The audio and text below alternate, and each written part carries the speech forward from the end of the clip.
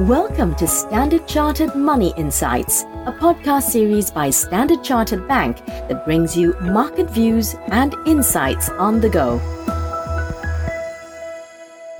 Hello, today is Monday the 31st of October. Happy Halloween.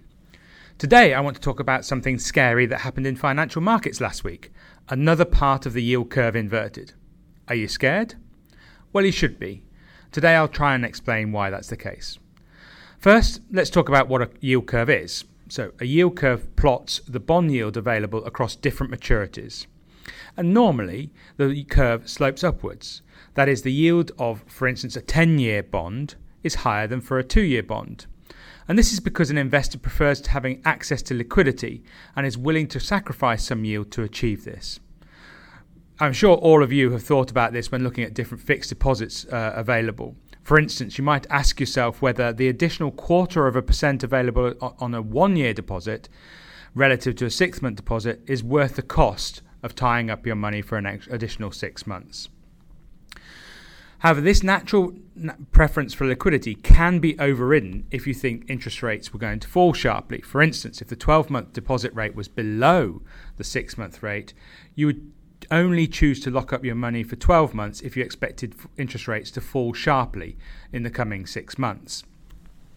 This would only happen when the central bank is cutting interest rates, and that would probably be because it would be more fearful about having a recession going forward.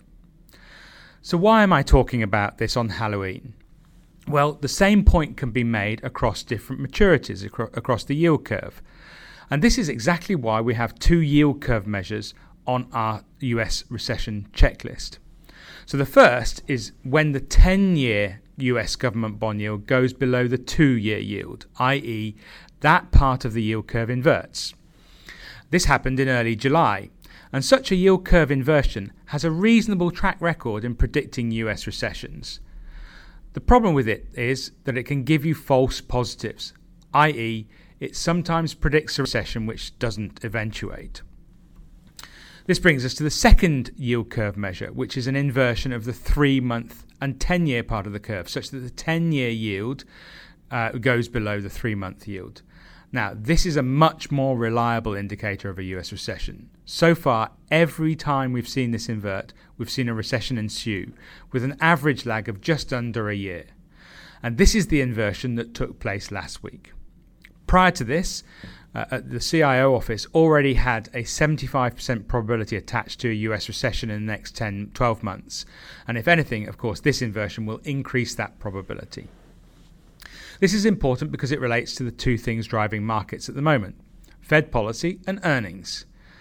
On the former, it will also force the Fed to pivot away from tightening policy. So far, the Fed has only signalled via a Wall Street Journal article a week ago an increased willingness to slow the pace of rate hikes as early as the meeting in December.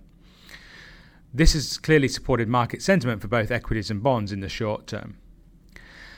On the latter, regarding earnings, a recession would almost certainly make consensus earnings estimates way too optimistic. And obviously we talked about this last Thursday. Therefore, from an equity market perspective, we do not believe we're out of the woods yet, and that a further leg lower in equities is quite likely before we form the cyclical trough. However, the above picture has reinforced our belief that bond markets, especially investment-grade corporate bonds, are offering an attractive entry point. So this is where we'll be concentrating our investments in the short term. Looking forward to this week, the Fed's Monetary Policy Committee meeting on Wednesday will clearly be important in terms of setting the market tone. Well, that's all I have time for today.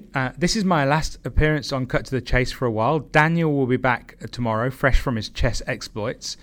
I hope you enjoyed the 2-week interlude, and I look forward to talking to you again soon. Thank you for listening to Standard Chartered Money Insights, a podcast series by Standard Chartered Bank. For more details on the latest market insights, subscribe to Standard Chartered Money Insights.